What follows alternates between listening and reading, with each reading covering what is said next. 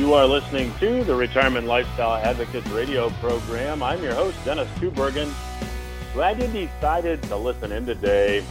Hey, I've got a terrific program lined up for you. Joining me in segments 2 and 3 of today's program is one of the hardest working technical analysts in the business. His name is Dr. Robert McHugh. He's a returning guest, and I'll give Bob's assessment of the U.S. economy, Fed policy, and where it goes from here and what it means for you.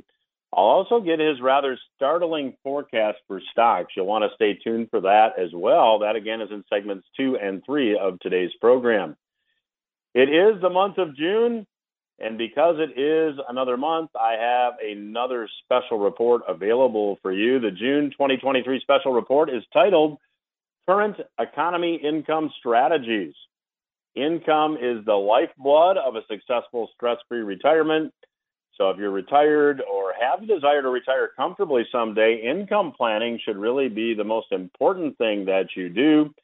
This report, which is available by going to the website requestyourreport.com and letting me know where to mail the report outlines 3 income planning mistakes that are often made in light of current economic conditions, and then gives you step-by-step instructions as to how to do your income planning in today's economy. So again, to get a copy of that report, visit requestyourreport.com. Again, the website is requestyourreport.com, and I'll not only send you the June special report, you'll also get some bonus information as well.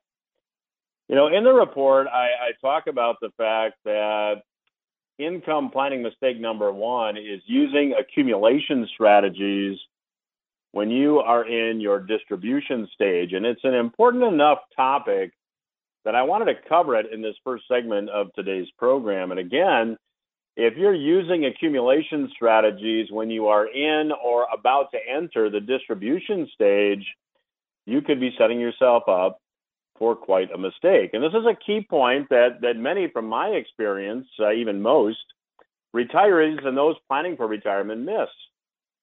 And I do some consulting with other financial professionals, and I can say without hesitation that from my experience, most financial professionals miss this key point as well. So what am I talking about? Well, it's simply this. If you're using accumulation strategies when you're taking income from your investment portfolio, you could be setting yourself up for taking income from an investment that could fluctuate greatly in value and cause actually your portfolio to blow up or to the withdrawal levels to not be sustainable at some future point. So if you don't already have one, you need to get a distribution plan in place that can allow you to get income from your investment portfolio safely. Now, while I am not a mountain climber, I'm told that there are many more climbers that are injured or die descending from the peak of Mount Everest than there are climbers that are injured or die on the ascent. And here's why. When training for the grueling task of scaling Mount Everest, many climbers prepare for the ascent, but they completely forget about or give little thought to the descent. Yet the mountain climbing realities are that there are techniques to use when ascending and other different techniques to use on the descent. Well, the same is true when planning for your retirement income. The investment strategies and techniques that are used in accumulating investments for retirement are not the same strategies that should be used during the income or distribution phase of retirement. Let me repeat that. It is an extremely important point. The investment strategies and techniques that are used in accumulating investments for retirement are not the same strategies that should be used during the income or distribution phase of retirement. Yet, many retirees, would-be retirees, and financial professionals use accumulation techniques in their distribution phase, and often, or at least occasionally, that works to their detriment. Now, let me give you an example so you can understand exactly what I'm saying here. Typically, when you're accumulating assets for retirement, you use some type of retirement plan. It might be a 401k. If you have a 401k, you might benefit from an employer match. You put in some money, your employer matches that or matches it to some percentage. Maybe if you work for a nonprofit, you use a 403b. A 403b is simply, in essence, a 401k for those that work in the nonprofit area, or maybe just an IRA. Now, when you use a vehicle like this, a 401k, a 403b, or an IRA, you get some tax savings when the contribution is made to the retirement plan. But the typical investments used in a retirement plan, and this is not always the case, but typically it's stock funds, bond funds, or balanced funds. And balanced funds contain both stock investments and bond investments. There's another type of fund that over the past decade or so has become a lot more popular, and these are target retirement funds. For example, if your target retirement date is 2030 and someone else's target retirement date is 2040, if you invest in a target 2030 fund, you typically have more bonds than you do in a target 2040 fund. But in most cases, from my experience, and you want to do your homework, you want to talk to your financial professional, you want to read the prospectus, all these investments revolve around stock funds and bond funds or stocks and bonds. So the common advice offered to those investing their retirement account assets is to weight the portfolio more towards stocks in the early accumulation years and more towards bonds as one nears retirement. This traditional guidance is based on the assumption that stocks and bonds move in opposite directions. An investment professional might say they are inversely correlated. That simply means they move in opposite directions. And that is based on the assumption that bonds are more conservative than stocks. Now, that assumption, the assumption that bonds are more conservative than stocks, can be right at times, but other times it can be completely dead wrong. It is at times that this advice is dead wrong that it can cost a wannabe retiree their dreams of a retirement with ample income to meet their lifestyle needs and lifestyle desires. Now, in this special report, and again, if you'd like to get this month's special report, go to requestyourreport.com. That's requestyourreport.com. Let me know where to mail the report, and I'll be glad to get it out to you. In the report, I published a chart that illustrates the break-even curve. What is the break-even curve? Well, it simply is a curve that illustrates that the greater the percentage loss you experience in a portfolio, the exponentially greater gain you need to recover that loss.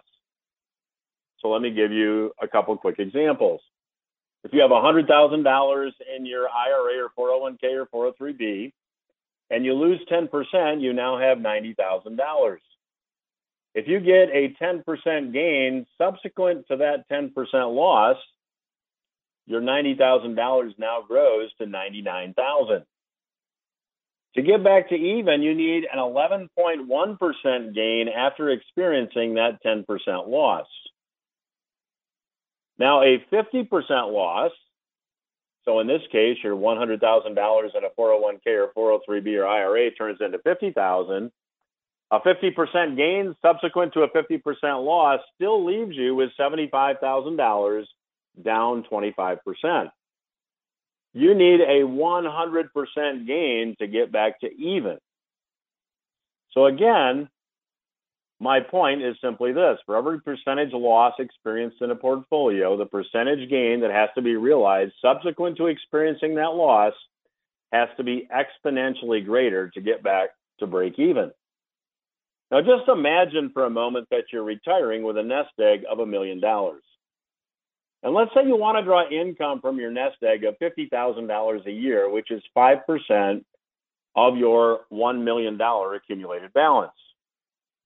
Should you elect to use accumulation strategies during this distribution phase, and should you experience a 40% decline in the value of your nest egg, You're now taking a withdrawal of $50,000 annually on a total portfolio value of $600,000.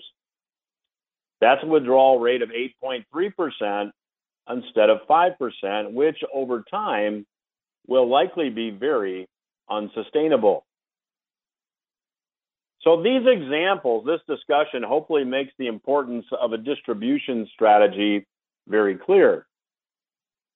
If you continue to use the same strategies in managing your nest egg as you're approaching retirement and after you retire, and you're subjecting all your assets to drawdown or market decline, you're taking a very large risk, and that's why you need a distribution strategy. A solid distribution strategy needs to eliminate, or at the very least, mitigate drawdown. So if you'd like to get this month's special report, all you need to do is go to the website, requestyourreport.com. Let me know where to mail the report, and I will send you the June 2023 special report titled Current Economy Income Strategies. Again, the website is requestyourreport.com. I'll be back after these words with my special guest this week, Dr. Robert McHugh.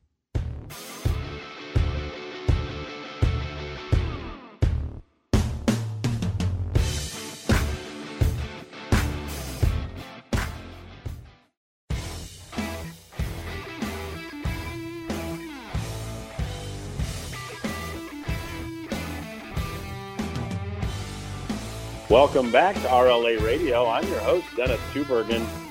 Joining me on today's program once again is returning guest, Dr. Bob McHugh.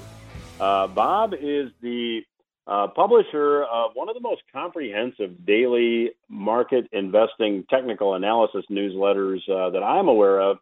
You can learn more about his work at technicalindicatorindex.com.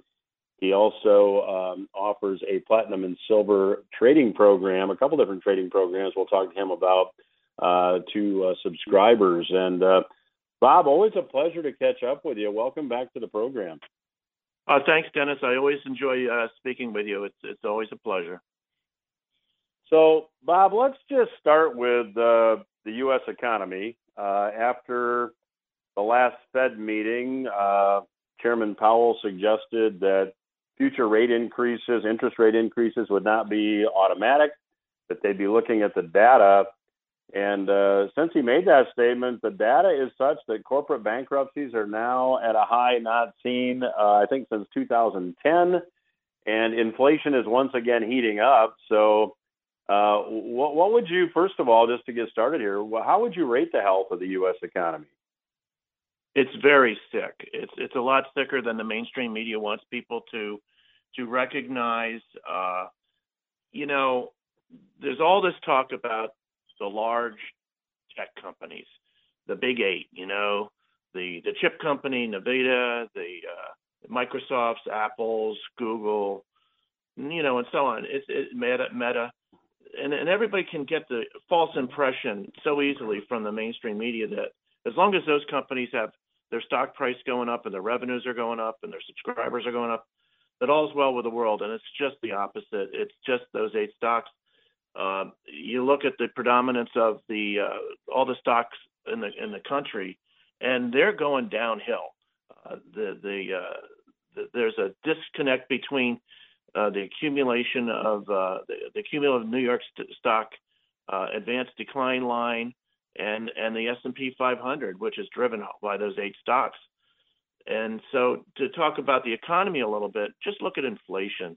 I mean, we were just doing some household analysis the other day, and we realized, okay, it went up $100 a year that year, or $200 3 years ago, $500, and we did the percentages, and our car insurance is up 50%, and we don't have any car accidents, and food's up 100% in 4 years. So when you hear like an 8% inflation rate, yeah, that's 1 year. You compound it over 4 years. You go back to the COVID lockdown period, and inflation's up 50%. So people are trying to struggle. Where are we going to get the money? They're cutting back. You can see it, and it's tough. My impression, and then just looking at the statistics and the numbers and the stock market and so on, is that there's a false read on the stock market, and the economy is really sick. Well, Bob, and just to kind of to add on to what you said there, credit card debt in the U.S. is now, if not at all-time highs, near all-time highs. There is about $1 trillion in credit card debt, and at the time of year, you would expect that people would be paying down credit cards. That's not what's happening, and that kind of gives you an indication that people are using credit cards and loans to just make ends meet. Yeah, that's right. I see the same thing. You hear a lot of people are tapped out now on their credit cards. They were living on it for a while, and a lot of people are not in the labor force, because they've been doing that, and they're going to have to join the labor force. Supply continues to be a major, major problem in this economy. The Fed has been attacking this from the wrong direction of the equilibrium equation between supply and demand. They've been going after shutting down demand for products and services. And what they really should have been doing is working with the Treasury and the policymakers to increase the supply of goods and services. I mean, it's 3-4 years later now from the lockdown, and every car dealership we drive by locally in this Pennsylvania area I'm from, there's no new cars out there. There's nothing. They're still not supplying brand new cars. I mean, maybe you get one here or there, but it's amazing, the supply problem. Workers are still in great demand. There's hiring signs everywhere. The labor shortages are everywhere. Every now and then you find out that the mayonnaise you used is gone. They don't make that anymore. Or the peanut butter you liked is no longer there, and so on. There's a serious, serious supply problem that's not being addressed. And until that is, this economy is not going to improve. And it's all the Fed's done is cause an awful lot of unnecessary pain with their ridiculous, historically rapid rise in interest rates. It's just killing small time businesses and mom and pops and families and households. And it's a shame. It really is. So, Bob, when you look at what the Fed's options are, this is the way I see it, and I'd like your feedback. I think the Fed has two options. They're both bad. One, they pivot, which is now the popular term. They revert to easy money policies, and while they're talking about a taper behind the scenes, when we saw the banking failures, the Fed backstopped that. That was just currency creation to backstop that. So that's feeding inflation. So they won. They go back to easy money policies to try to prop this economy back up, which probably creates more inflation. Or two, they stay the course, and we go to what is arguably going to be a deflationary depression given current private sector debt levels, and that doesn't even take into account government debt levels. So I guess, one, do you agree with that assessment? And if so, which way do you think the Fed goes? I do agree, Dennis, and I guess I lean toward the scenario where they continue to raise interest rates and go with the inflationary depression direction, because they see the unemployment numbers. They think that's a permission slip to raise rates. They're on the wrong track. I can't imagine why they would suddenly get knowledge and all of a sudden say, "Wait a minute, we need to reverse course here." The banks there's going to be a lot of problems with debts going bad soon, and there's going to be banks that are going to feel it, and so those problems are headed our way, but not before the Fed does more damage raising more interest rates. I really think they're going to keep that going. That's my view here.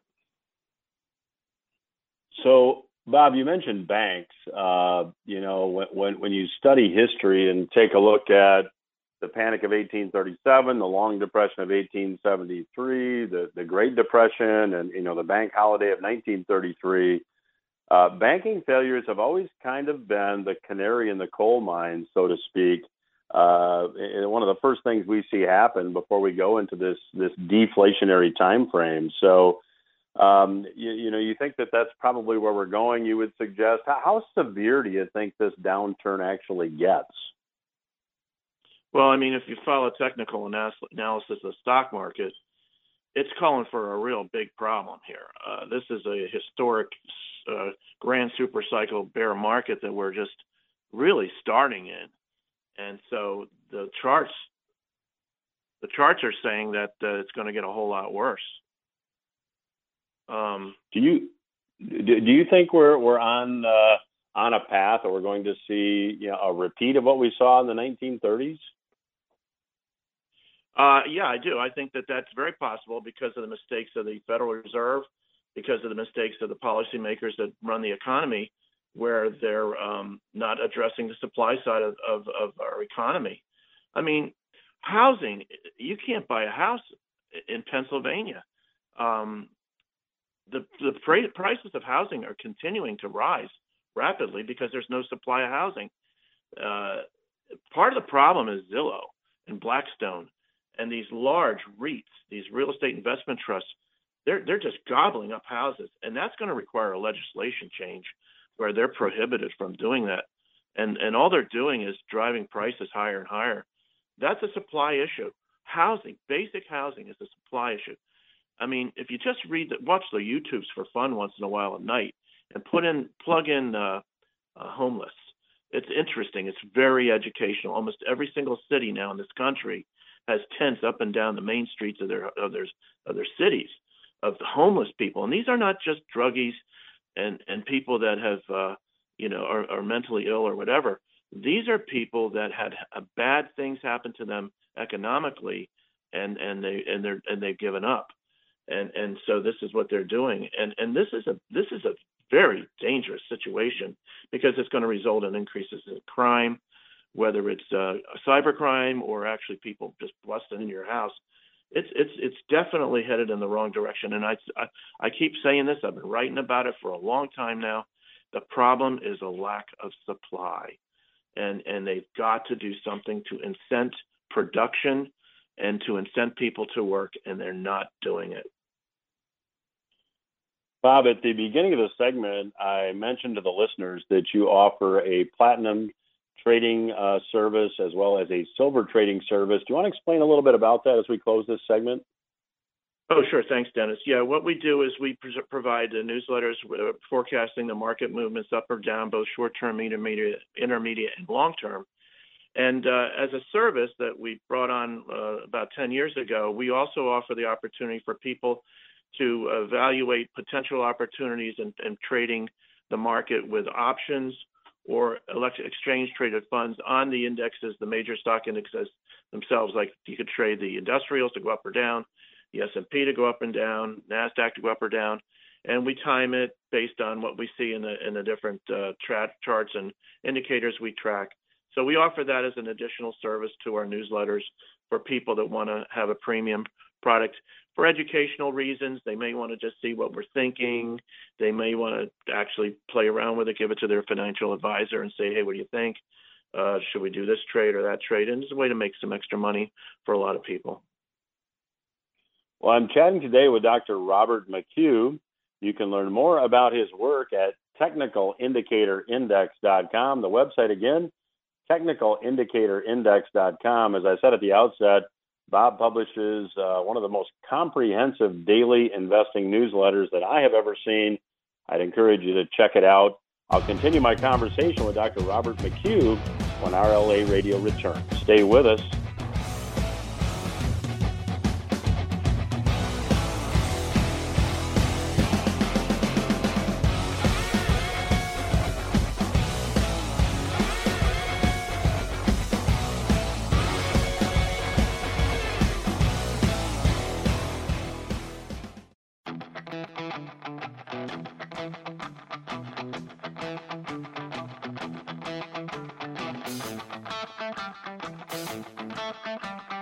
I'm Dennis Tubergen, your host. You're listening to RLA Radio, and I have the pleasure of chatting today with returning guest Dr. Robert McHugh. If you're just tuning in, Dr. McHugh publishes a very comprehensive daily investing newsletter. You can learn more at technicalindicatorindex.com, and I'd encourage you to do that. But Bob, in the last segment, you used the term that the charts are now telling you that we are at the beginning stages of a grand super cycle bear market. Can you explain what that means?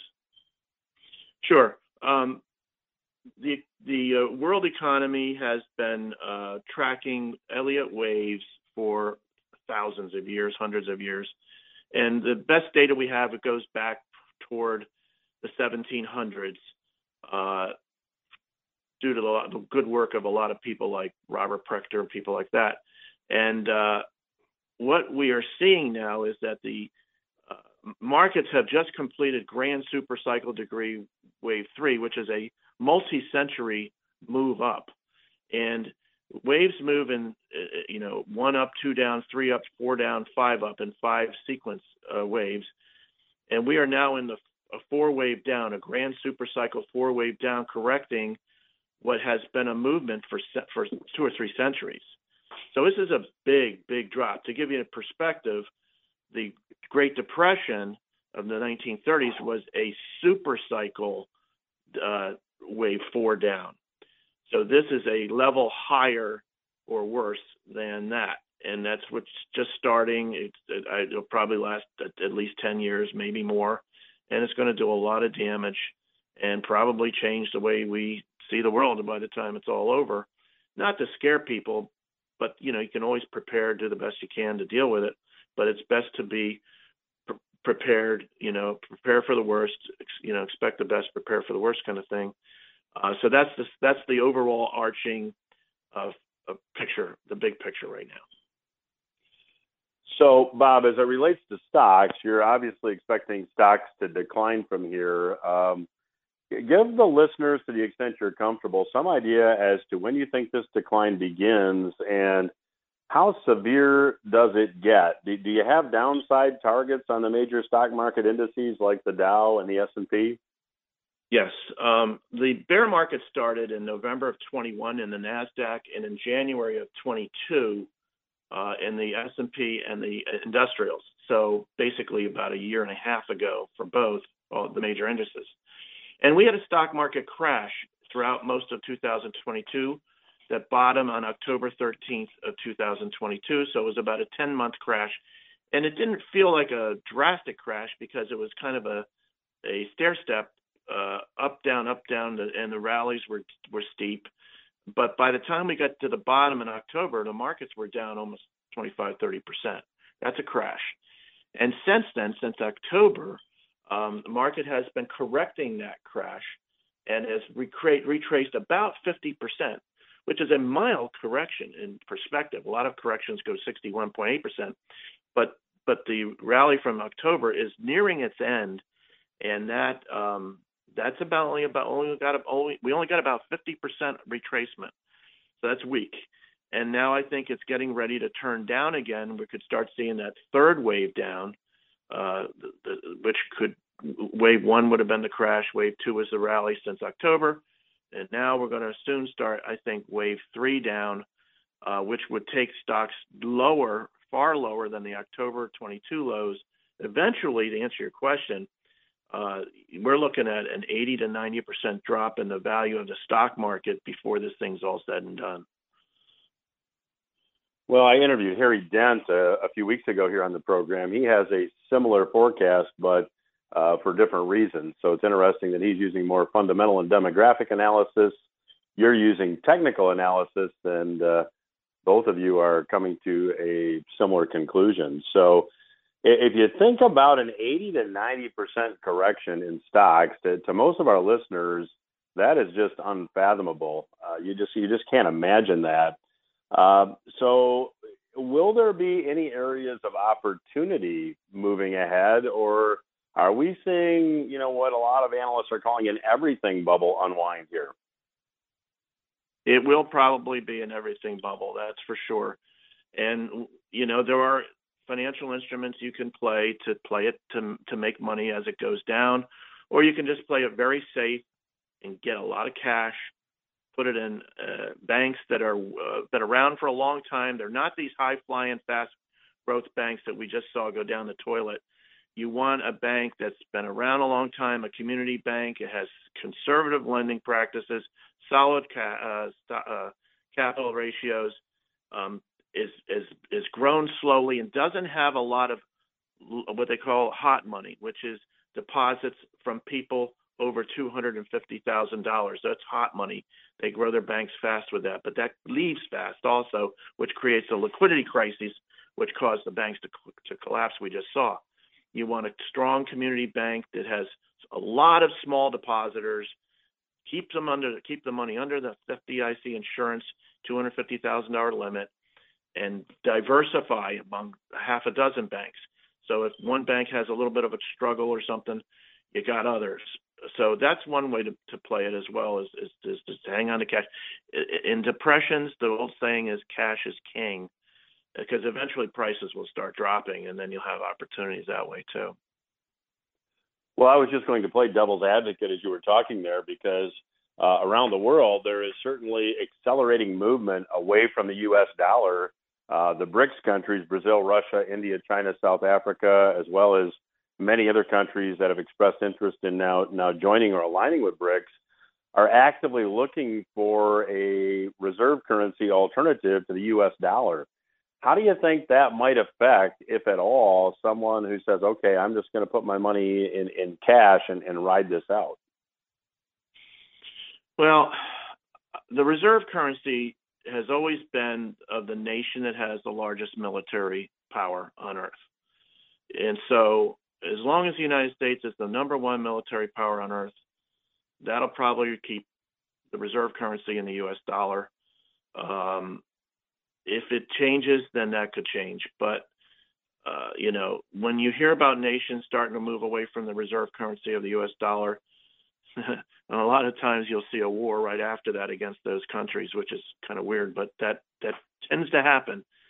So, Iraq cried a lot about that, and we saw what happened to Iraq with the United States war. So I would stick with the dollar. I mean, until you see a better option, what else is there? Yeah, so Bob, as you were talking, you really expect that deflation will ultimately cure the inflation problem. Is that what I'm hearing you saying? Or are you saying that we might get more of a stagflationary outcome where we have inflation in things we buy and deflation or maybe falling prices in things we own? I think that initially it'll be stagflation, high inflation, slowing economy, and that's because of the supply issue problems. And then it'll eventually collapse into a declining price situation, deflation, depressionary scenario as things get really bad. So it's kind of going to be a phase one, phase two type bear market, I think. So, Bob, with all the theatrics, as we're recording this, it is Wednesday, May 31, so just a few days before the radio program and podcast will air.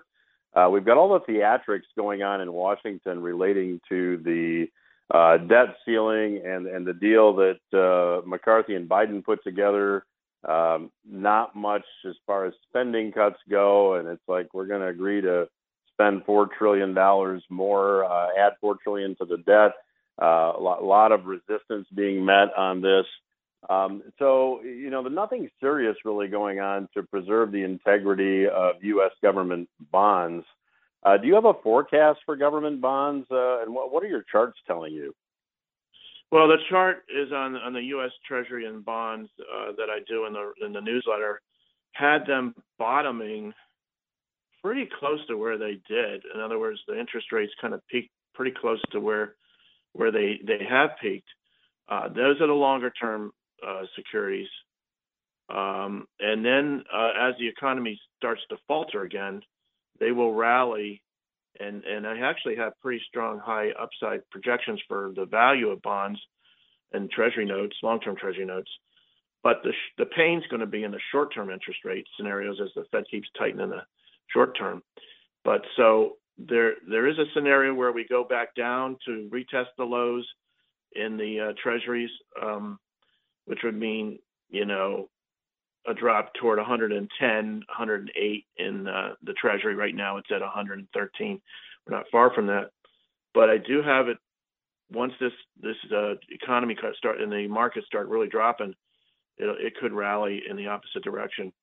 I mean, in the 1987 stock market crash, which a lot of us lived through, some of us didn't, the bond market rose 10 points in one day. When the stock market crashed 25%, the bond market rose 10 points, which was historically ridiculously unbelievable.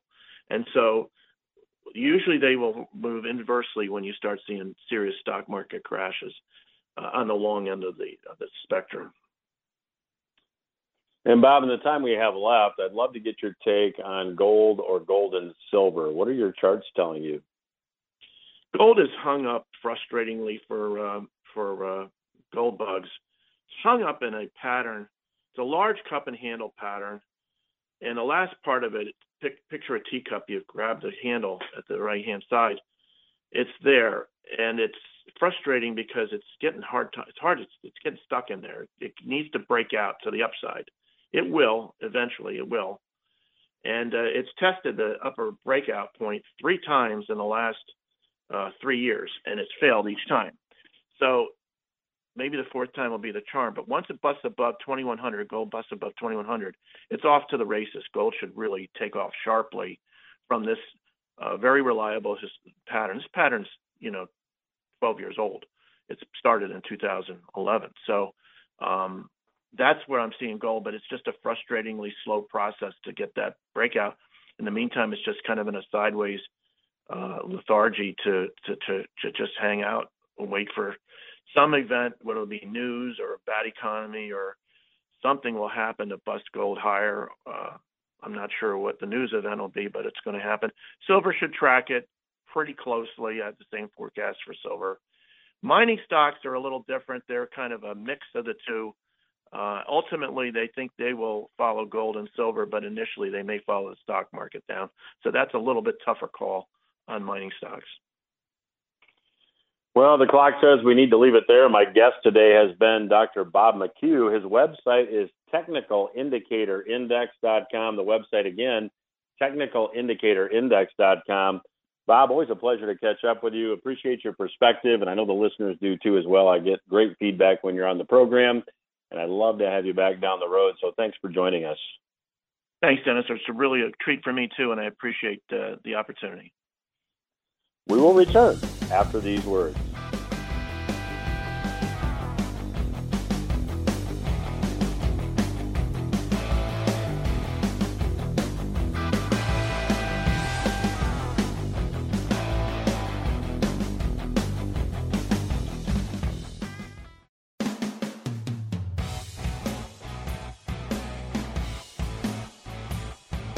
This is the Retirement Lifestyle Advocates radio program. I'm your host, Dennis Tubergen. Glad you're listening in today, and thanks again to Dr. Robert McHugh for joining me on today's program. It is June, which means I have a brand new June special report for you. You can get the report titled Current Economy Income Strategies by visiting the website requestyourreport.com. The website again is requestyourreport.com. When you go to the website, just let me know where to mail the report. I'll be very glad to do so, and I'll send it to you at no cost and with no future obligation. Again, the website is requestyourreport.com. Well, did you happen to see the Gallup poll that was released recently, just about 2 weeks ago now, as I am recording the program? According to this poll of Americans, the average annual income that an American family needs to get by has increased nearly 50% since 2013. This is in line with what Dr. Bob McHugh said in the last segment, that food costs in the last 4 years are up 100%. Your grocery budget has just about doubled.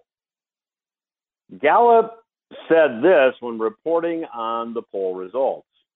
Americans, on average, estimate that a family of 4 needs a minimum income of $85,000 annually to get by in their community, marking a considerable increase from a decade ago. The past decade has witnessed not only an increase in the average income required, but also a notable shift in the upper range of income expectations. During that time, the proportion of Americans who believe that a family needs more than $100,000 to get by has tripled to 30%. 18% now estimated to be between $75,000 and $99,000, and 31% thinks it is $50,000 to $74,999. Half as many Americans now as in 2013 believe that a family of 4 can get by on less than $50,000 annually. This includes 3% who estimate a figure lower than 30,000 and 11% who cite a figure between 30 and 49,999. The latest average of $85,000, and this is from a poll taken April 3 to 25, is notably higher than the federal poverty line for a family of four, which is currently $30,000. In 2013, the average estimate was $58,000, and the federal poverty line for a family of four was $23,550. Accounting for inflation and the subsequent change in purchasing power, Americans' 2013 estimate translates to $75,668 in 2023 dollars. So now Americans, according to this poll, need about $9,000 more when adjusting these numbers for inflation. Bottom line, whether you agree with those numbers or not, those are poll results from Gallup, and they simply reflect the fact that inflation is touching every American family, as we talked about with Dr. Bob McHugh on today's program. Some of you also probably saw the news recently that real estate investing legend Sam Zell passed away. I, for one, always appreciated Mr. Zell's perspective and appreciated the interviews that he conducted. Now, right up to the time of his death, Mr. Zell was doing interviews and making his economic and investing forecasts. And past guest here on the program, John Rubino, recently wrote about Mr. Zell's forecasting track record, which was uncannily accurate. Here's what Mr. Rubino wrote about Mr. Zell. He said, "I'm old enough to have followed Sam Zell during the second half of his storied real estate career. And in that time, he's been right in a big way on the major financial turning points.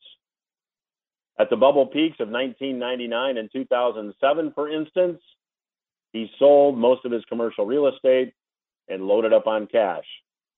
Mr. Zell saw it coming.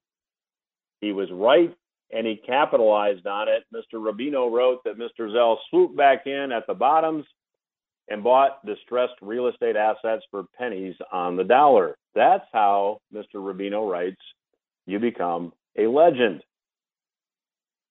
Sam died this week, he wrote, but despite his apparently failing health, he was doing interviews right up to the end in which he once again predicted a crash and claimed to be selling off his properties once again. Now, here's a quote from Mr. Zell 3 months ago in which he says, quote, "I've never seen the Fed get lucky," quote, "prepare for higher costs," and quote, "the real estate industry has to deal with all kinds of things related to an unrealistically low cost of capital." In an interview 2 months ago, Mr. Zell said this, quote, "We're in this mess because the Fed didn't do their job." Quote, "This is the Weimar Republic." And quote, "The correction is going to take a lot longer than people expect." Now, assuming Mr. Zell is right again, another 2000 or 2008 or perhaps something worse is headed this way. That seems to confirm what Dr. McHugh's charts are saying as well. Rubino writes this: real estate and stocks will tank and bonds might follow.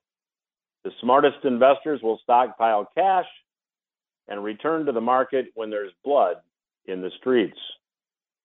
Not a pretty analogy, but certainly one we all understand.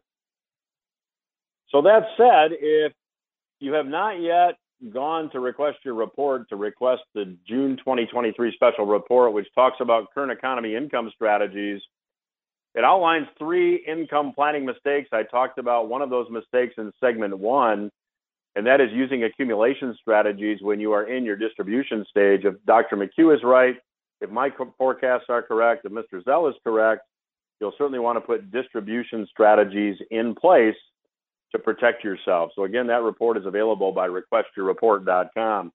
There's also resources available at the website, Retirement Lifestyle Advocates. I'd encourage you to check that out as well.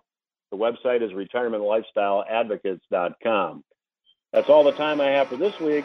I'll be back again next week.